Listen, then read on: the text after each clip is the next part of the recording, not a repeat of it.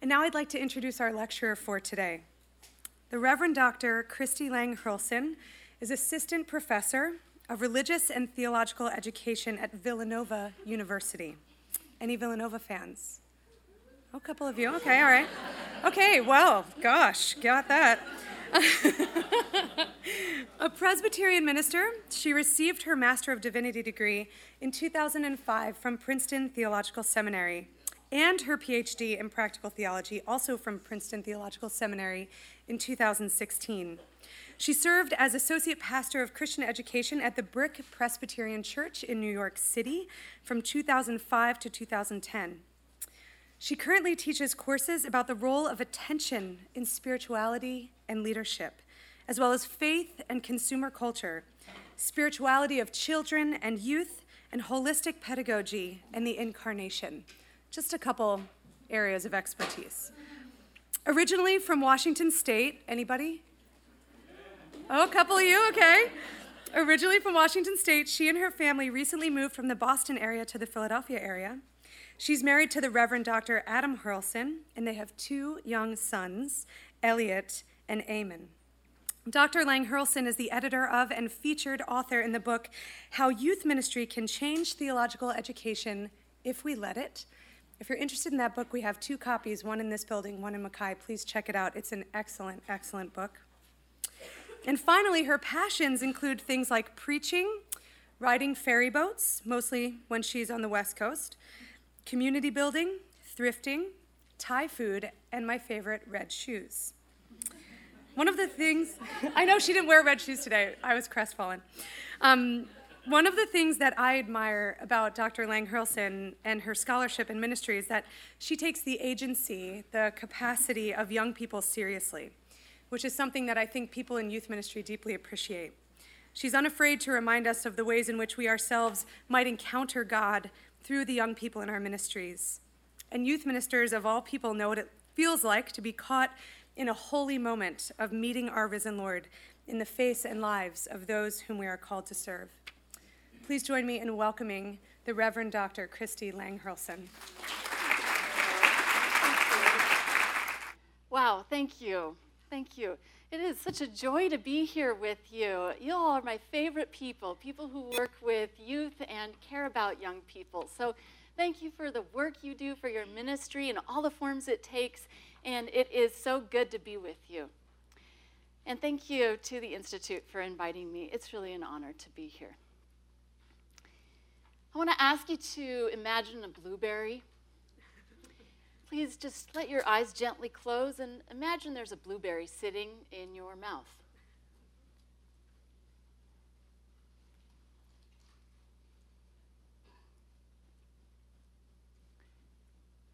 Now imagine you bite down on it and chew it. And swallow it. And you can open your eyes. Go ahead, turn to your neighbor, tell them what happened just now when you were imagining that blueberry in your mouth. So who tasted it? Who could taste it? Mm-hmm. Who felt your mouth begin to salivate? Yeah. Who was like, can't get there yet? Who thought, yuck, can't stand blueberries? All right, yeah. Okay. Who thought, I'm kind of starting to crave blueberries now. Okay, interesting. So our imaginations are tremendously powerful. They don't just affect what we think, they actually affect our bodies.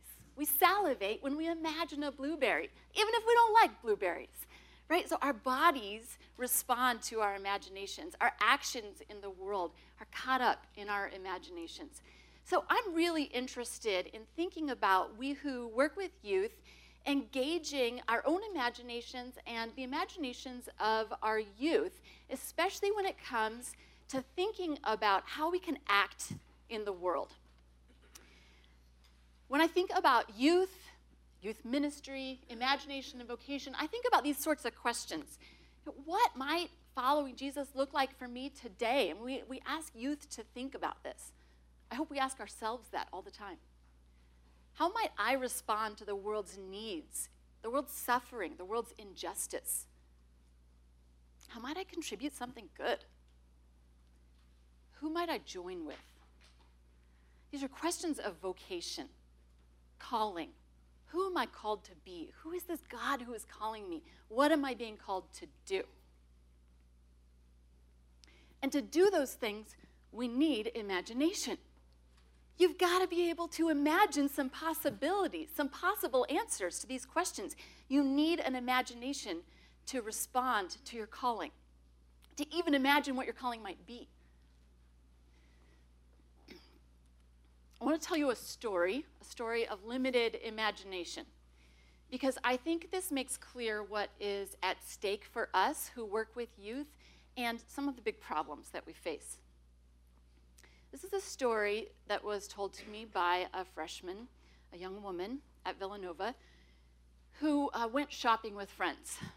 Now, she had been in my Foundations Theology class for a few weeks, and in that class, I do an introduction to thinking theologically about the world, and all semester long we use a case study of consumerism, because so many theologians and religious scholars say that today the American religion isn't Christianity or Judaism, it's not New Age, it's consumerism.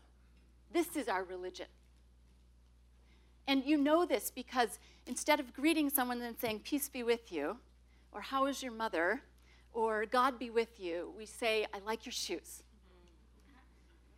Consumerism is our culture and our religion. And so because of that, I want students to really wrestle with what their God is. Who is their God, really? What do they really love? What do they really trust in? So we use consumerism. Now, we're a few weeks into the semester, and my student goes shopping with friends, and they'd heard about this new store. It's one of these fast fashion stores like Primark, H&M, Forever 21. You've all been into them. They sell lots and lots of really cute, cheap clothes. So they were excited. They walked into this store. They'd never been in there before. And she says, we were just astonished at the racks of super cute, cheap clothes. And we were kind of giddy. And we're just like going through the racks and grabbing stuff. And she grabbed this dress. And she was like, it's so cute. And she looked at it. And she says, wow, it only costs $12.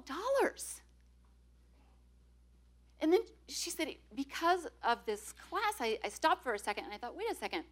How does a company source the fabric, buy a design, cut the fabric, sew it together, chemically treat it, press it, fold it, put it in a box, put that box on a ship it halfway around the world, put it in a store, pay for the lights, and pay somebody to work here for $12? Who is getting paid for this? So she got out her phone and she looked up who makes the clothes for this store. And this is what came up right away. This image of the collapse of Rana Plaza Garment Factory in Bangladesh. This was in 2013. 1,134 people died. Over 2,500 people were injured. Many amputees. It is the worst disaster in the history of the garment industry, but it is by no means the only disaster. These sorts of things happen all the time. She looked at this, and then she looked at this.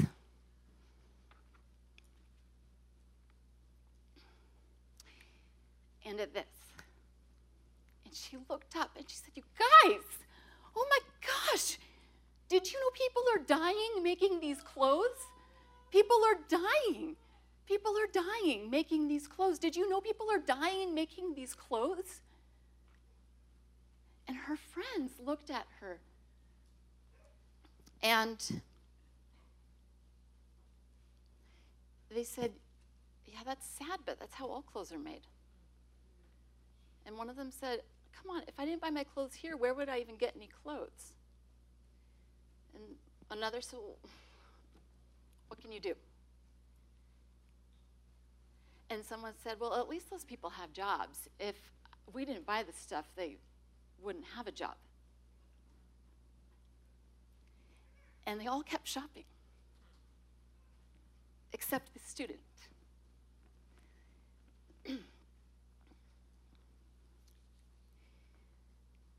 So here's our urgent question. How can we help youth imagine possibilities for vocation when their imaginations and ours are colonized and malnourished? They're colonized by consumer culture and malnourished. We can't imagine other possibilities. And what do images have to do with it? So briefly, when we talk about imagination, what is it? I draw this from Jim Davies, who is a director of the Science Imagination Laboratory at Carleton University. Kind of want that job. So he says, he provides the first two definitions, and I've put the one in the middle. But he says, imagination is, on the one hand, like your mental imagery. It's your stock of images that you've got in your head from your experience in life, the stuff you can imagine. If I say carrot, you picture carrot because you've seen carrots. And people who can't see also have a stock, kind of an inward inventory of ideas, of representations. We represent the world inwardly. And then there's envisioning. Envisioning. This is like when I say, you know, I can imagine going on a wonderful vacation, or I can imagine what your life must be like. I'm envisioning other realities. And then Davies says sometimes we mean creativity, the ability to make something new out of what there is. He says all of this is imagination, but we kind of have to be careful that we know what we're talking about when we start talking about imagination. So there's mental imagery, envisioning, and creativity.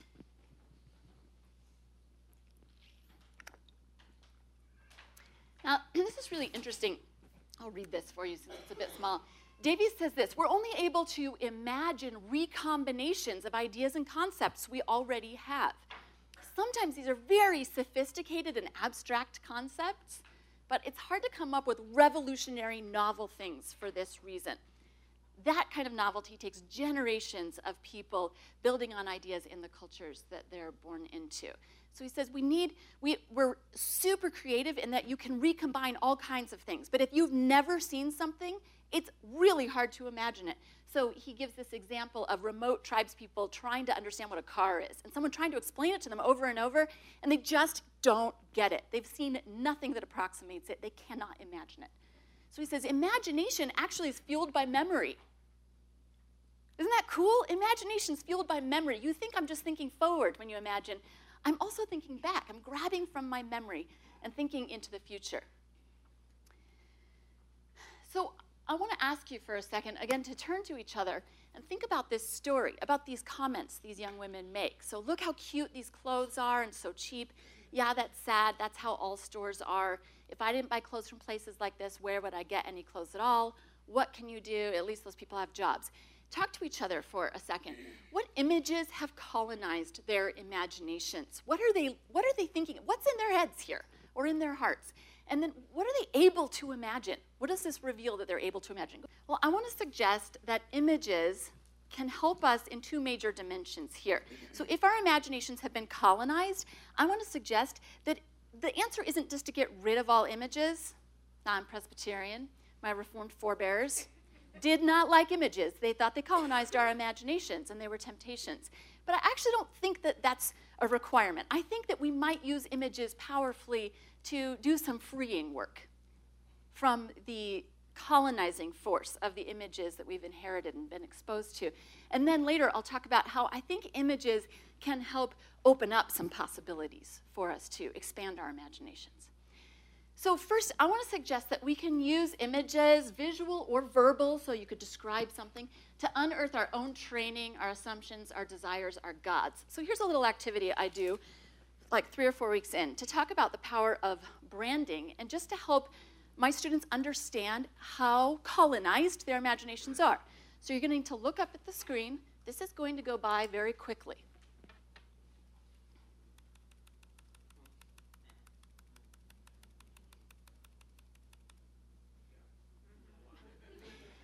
What can we name? Batman.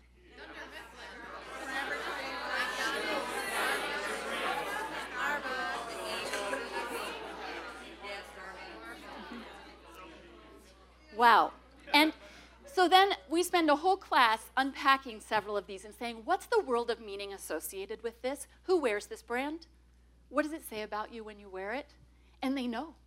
They know they have a whole universe of meaning attached to each one of these. Now, interestingly, the only image that my students never catch, and I go through the slideshow 6 times with them, is, I'll go back till I find it here.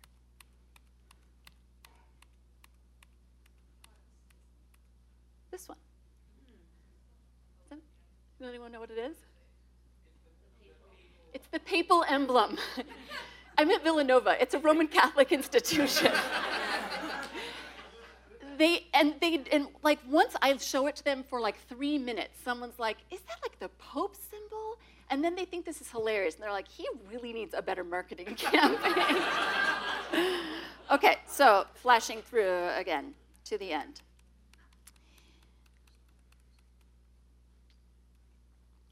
I also use images to help them. I ask them to create images to help them unearth their own assumptions. This is the assignment. This is the first thing we're doing today. Just get out a piece of paper. I hand out markers. I say, draw a picture of yourself living a good life. That's all it is. I don't give them any more directions than that. And some students very graciously lent me their pictures.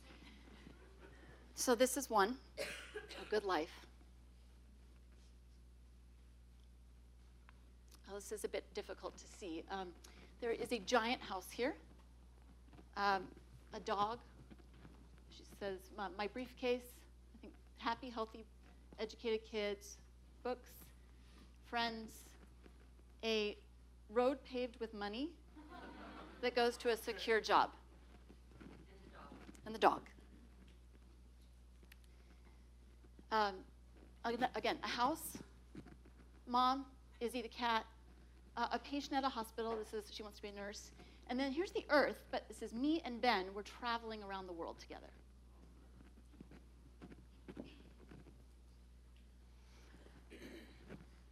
Beach, house, 2 people, dog.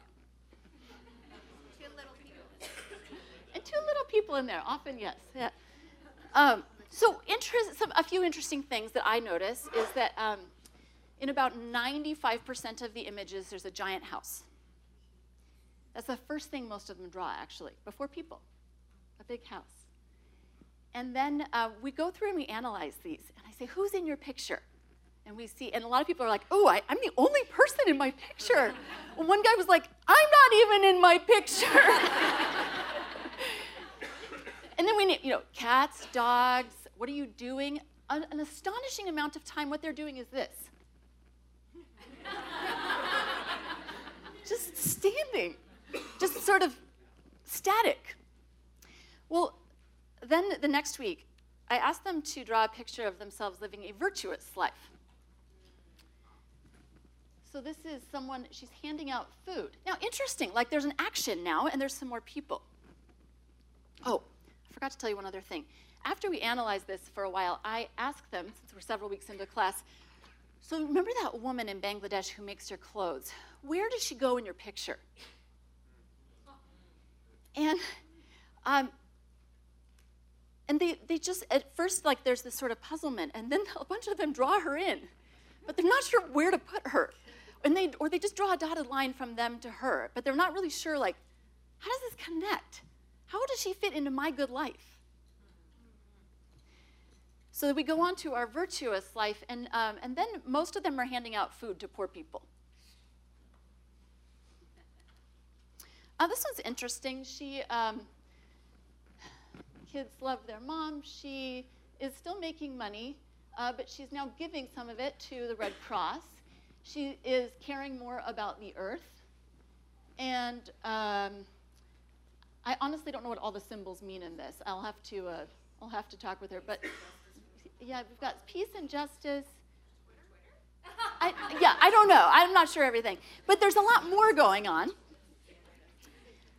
This one, here she's at a hospital. Here's someone lying down. Solar panels, eco-friendly house, love, kids.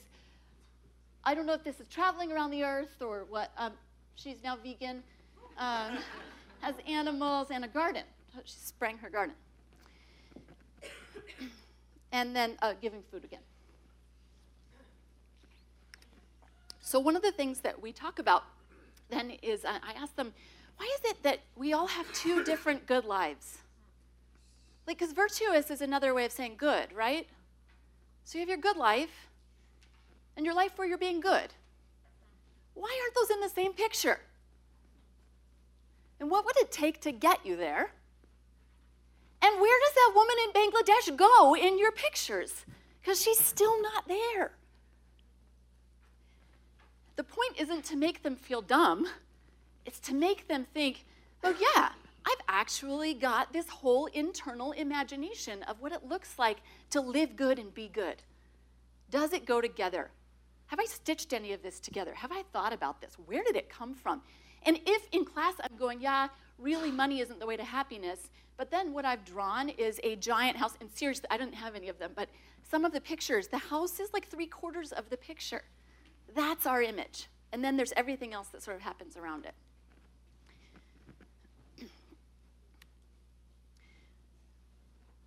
I also think images can help free our imaginations when we use them to reveal and critique the realities that are hidden from us.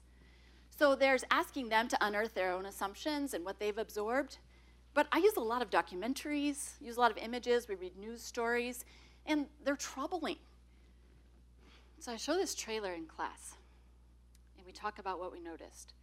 There is a moment in there where Cambodian police are shooting at Cambodian protesters. The protesters are asking for a living wage of $170 a month. That's so much more than they make. And this happened multiple times in multiple countries where it's actually illegal to strike like this or to protest, and people are shot. So it's usually at this moment where I start tearing up in class, right? And I'm kind of trying to hold it together.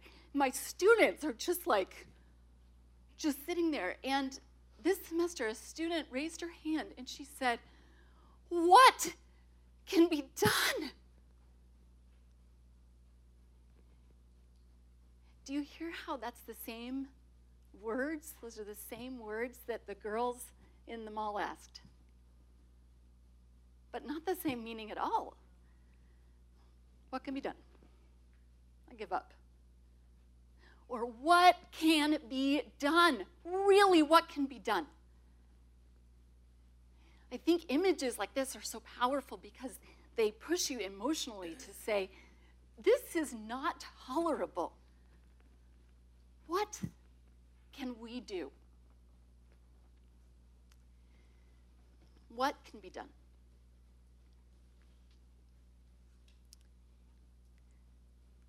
So how can our imaginations be renewed? Because in both cases, those young women said, what can be done? The first one, her imagination was so stunted, so malnourished, that she just sort of gave up. The second one really, really, really wanted an answer, and she was looking at me for it. But she couldn't think of anything. She was like, I come up empty here. What can be done? Please tell me. And I had to say, this is a practical theology course. We will be getting to the strategic task later in the semester. But I tell you, by the time we get to the point where we start talking about what can be done, there is this massive outpouring of energy in this class. I put up verses from the Bible, and they're like, how does this help us? They're super into it. These are not, they have to take my class. They are not necessarily religious students. They really, truly want to know what can be done. So I think our imaginations can be renewed in part if we start with active hope. We need to imagine with active hope. This is the difference between saying, this is really hard, what can be done? And no, really, what can be done? Really, what can be done? So when you're having one of those conversations and someone goes, yeah, but like, wouldn't those people lose their jobs? Then you go, yeah, maybe. I wonder what can be done about that. Or, everyone buys the cheapest clothes possible. Like, don't you think that that's just the way it is? It might be. What do you think we could do about that? It's a different response to the situation. You start with active hope. And, I'm Protestant working at a Catholic institution. So I've gotten exposed to the work of Pope Francis. And he has this remarkable speech he gave to teachers in Argentina before he was Pope. And he has this chapter in it called Being Creative for an Active Hope. he says, this isn't a matter of a kind of official balance between pessimism and optimism. It's not like you're saying, well, I'm not quite pessimistic and I'm not quite optimistic. He says, no, this is hope. And he says, we're talking about hope. Hope does not feel comfortable with either of those two options. He says, let's center ourselves in creativity as a characteristic of active hope. Creativity, where he says, you start with the way things really are in the real world. You don't get to start all over. That's the way the world really is. But then you don't just imagine yourself repeating the same world. You say, I really, truly believe there's another option. I believe there are probably lots of other options. And he grounds it in the doctrine of creation. I want to ground it in this statement by Paul from Ephesians. Now to the one who's able to do immeasurably more than all we ask or imagine, according to his power that is at work within us, to him be glory in the church and in Christ Jesus through all generations. Christians don't get to say what can be done. Everything can be done because of the Holy Spirit's work. Everything.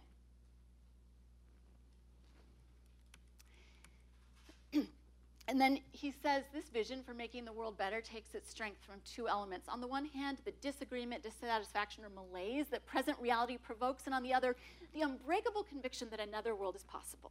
So this is what I keep trying to work on with my students all semester long. Let's imagine a different world.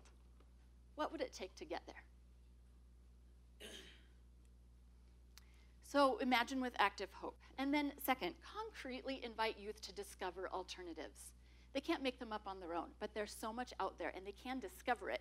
It's not enough, though, just to say, can you just go discover some alternatives? So what I do in my class at the very beginning of our last unit is that they come in, and I divide them up into groups, and I ask them, I was like, here's your challenge. You have a challenge. I give them each a budget, and then they have the internet at their disposal, and I ask them, one group, create an ethically sourced summer wardrobe for a woman. Find 4 pairs of ethical, sustainable men's shoes for someone in your group. Plan a sustainable, zero-waste birthday party. Plan 2 dates that don't depend on consumer culture with a total budget of $60 for both dates altogether. And source a toxin-free, sustainable set of face and hair products for someone in your group. Now, I don't just want them to discover answers to these. What I want them to do is twofold. I want them to realize that sometimes finding alternatives is as simple as just asking the question, is there someone doing this differently? The answer is yes. So if you came in here today thinking that your only alternatives for clothing are things that are made really unethically or that are brand new to you, I hope that you will go and look, wow, how could I have a more ethical wardrobe? Because I actually think Christians should really care about this. Kids sleeping on the floor while their mothers work in a factory should bother people who care about kids, right? Okay, so I asked them to do this for 2 reasons. One is just to realize, like, sometimes I just need to look. And the second is because of the way Google and other search engines work. Once you've looked something up, it keeps coming back. And my students have said that for weeks after this, their computers kept offering them sustainable shoes and natural health products and linking them to companies that put sustainability and human rights at the center of their mission, bringing news stories to their eyes. And they suddenly realized, like, oh, I can get stuck in an eternal loop of my own consuming desires, or I can actually turn technology to my own advantage, and I can get put into a loop where I hear about what other people are doing.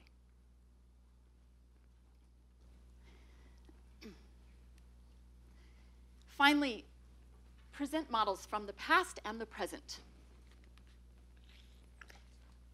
There's this really great tradition in Roman Catholicism that I kind of miss, which is the saint, where we say, no, we're not all Jesus, but look, here's someone who followed Jesus, and here's someone else, and they did it in this whole host of ways. They're not all the same as each other, because it can wake up your imagination to think, I wonder if I could live like that. So what I do in this last unit is, before I tell you that, I love this text from Matthew. I think it's one we sort of ignore, but here's Jesus doing this, okay? So at that time, Jesus went through the grain fields on the Sabbath. His disciples were hungry. They began to pluck heads of grain and to eat. When the Pharisees saw it, they said to him, look, your disciples are doing what is not lawful to do on the Sabbath. He said to them, Have you not read what David did when he and his companions were hungry? He entered the house of God and ate the bread of the presence, which it was not lawful for him or his companions to eat, but only for the priests. Jesus is, as he himself says, Lord of the Sabbath. He doesn't have to provide another example than his own behavior, but he does. He looks to the past and says, look, here's someone who acted differently. I wonder what David could teach us right now. Maybe your imagination could open up a little bit to allow this person in to set a new way of living for you.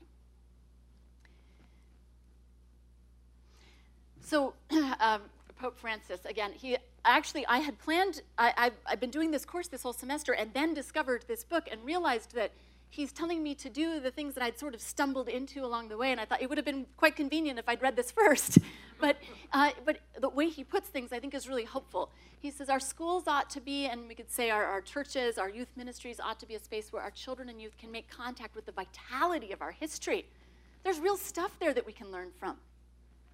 And then he says, let us rouse ourselves to propose models of life to our pupils.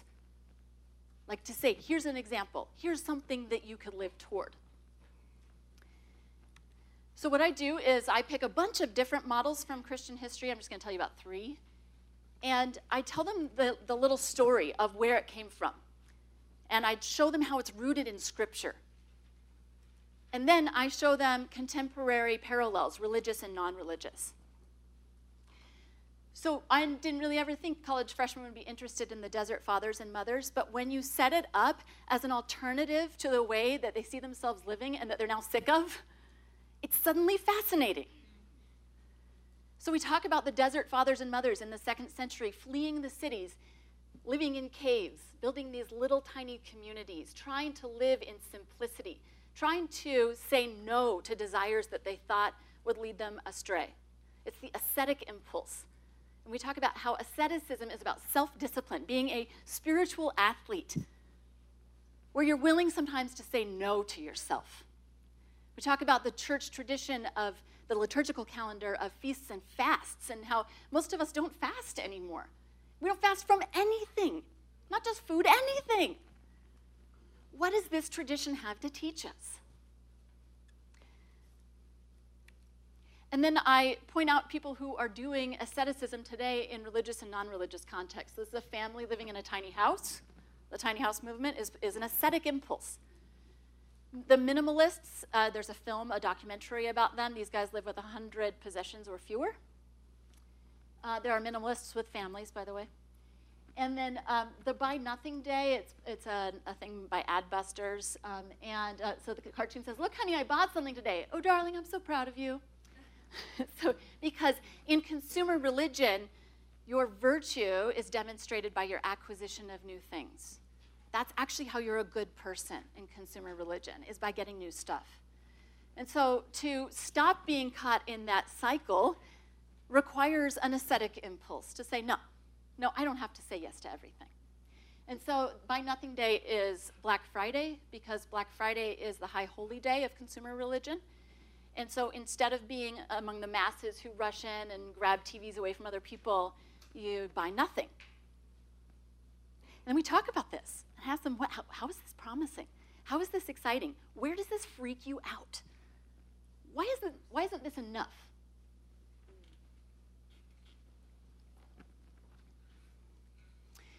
So here's a student response. They write journals. This is an ascetic response. Companies are routinely ignoring these conditions because of our demand for branded goods at the absolute lowest prices. Well, not anymore. I refuse to participate in this and will not be shopping at that store again.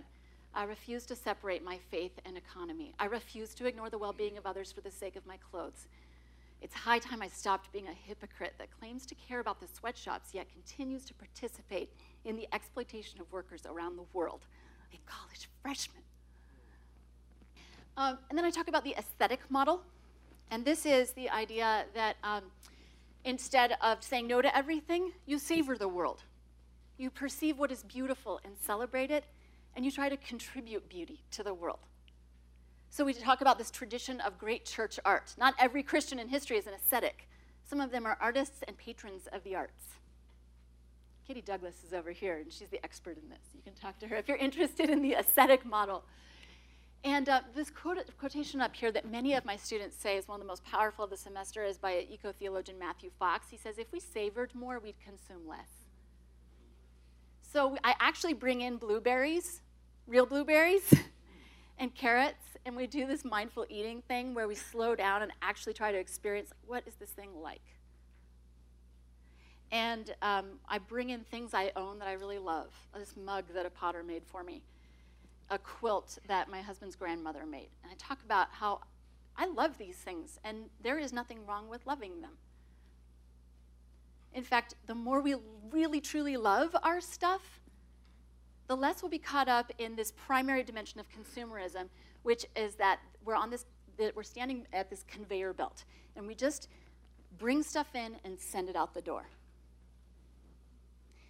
It's more than just I'm buying stuff. Consumerism is about I don't care where it came from, I don't care where it's going. So when you stop and you really appreciate it, you stop the conveyor belt, you say this thing here. It doesn't have to be a mug or a quilt, it could be your phone that someone made in China. Stop and value it. I don't care if it's 3 years old. Really, get your head around the fact that this is an amazing thing. Value it. And you slow down. And then we look at people who are engaged in the aesthetic impulse today. So we look at contemporary artists, people who advocate logging off, shutting down, going outside. So you don't need to go to the mall to have fun. Just go take a walk. Actually, that makes you happier. It is proven many times over. Going for a walk will make you happier than going and buying something.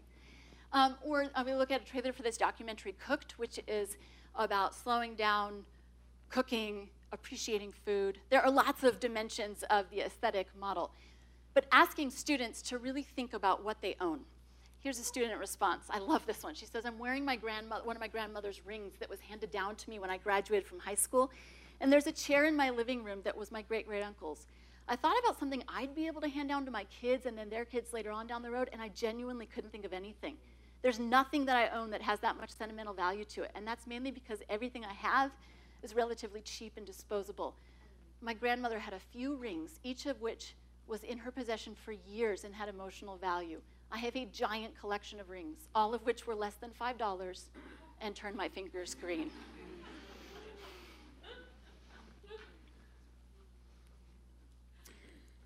And another aesthetic response. The world is truly interconnected, and it is also wholly and directly connected to God. Both of those things are plain to see by simply walking outside for a few minutes. As we start to reach the end of this class, I think I've begun to realize that I use my destructive consuming habits as a cop-out when I don't want to face my problems. In the future, I think that instead of taking a walk around the mall to add more weight to the earth and my own load, I'll take a walk around my neighborhood instead to lessen it. I've tried it once already, and I noticed a difference immediately. And finally, we look at the monastic or communitarian model, where we talk about communities committed to simplicity, to sharing, to generosity and hospitality, and also holding one another accountable. If you live in a monastery or an intentional community, you can't just come home and say, look, I bought a car for us. You can't even say, I bought a computer for us, because people will say, we did not talk about that. So we talk about what if instead of assuming that the answer to every problem we face is to buy something new, like there must be something on Amazon to solve my problem. I do this. I'm quite aware that I do this, right? But what if instead of doing that, my first thought was, can I turn to a neighbor? Is there someone I know who could help me with this?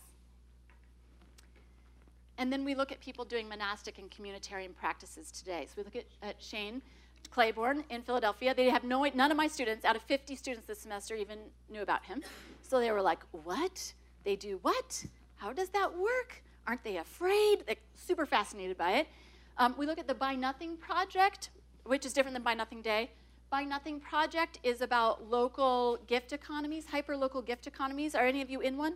You can go onto Facebook, look it up, join a Buy Nothing Project. Basically, it's like Craigslist with no money, and you build relationships, right? So you say, I have this watering can, and I don't use it. I would love to give it to somebody. And someone says, yeah, I want that. And you meet up, and you give it to them. But it's hyper-local, so you'll run into this person later on.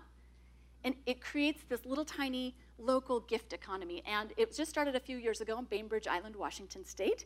And there are now Buy Nothing groups all over the entire world. And we look at a simpler way. It's a documentary about a group of young adults who for a year moved to a sustainable agricultural community, an intentional community, and try to live simply and in community. And my students are like, wait, what do they do if they have to go to a doctor? Like, are there children there? They really have real questions about this, which is exactly what you want, right? Like, what a gift to have young people have a real question. So here's a communitarian response from a student. Sharing is how we as humans can live faithfully in union with God, and sharing also demonstrates how God works through us.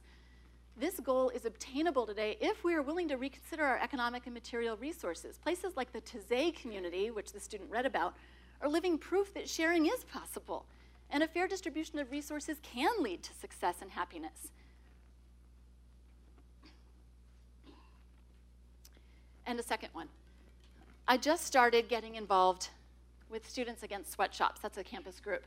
I'd like to believe that God will just solve workers' problems, but unfortunately, it's on us to make sure workers' rights are accomplished. This is intimidating because it literally means that someone like me has to do something, and that's scary. I'd much rather believe that someone else or God could solve these important issues. But if I have faith, God will provide me with the courage and strength to fight for change for workers who have no voice. She literally had never heard of Villanovans Against Sweatshops, and through this process decided she was going to act. In fact, I got this email midway through the semester from the president of this group saying, I don't know why, but your students keep showing up at our meetings. And they hadn't told me that, because they weren't doing it in order to get a grade. They were doing it because they suddenly could imagine a different world, one where God wanted more for them and for people everywhere, and they believed maybe it was possible.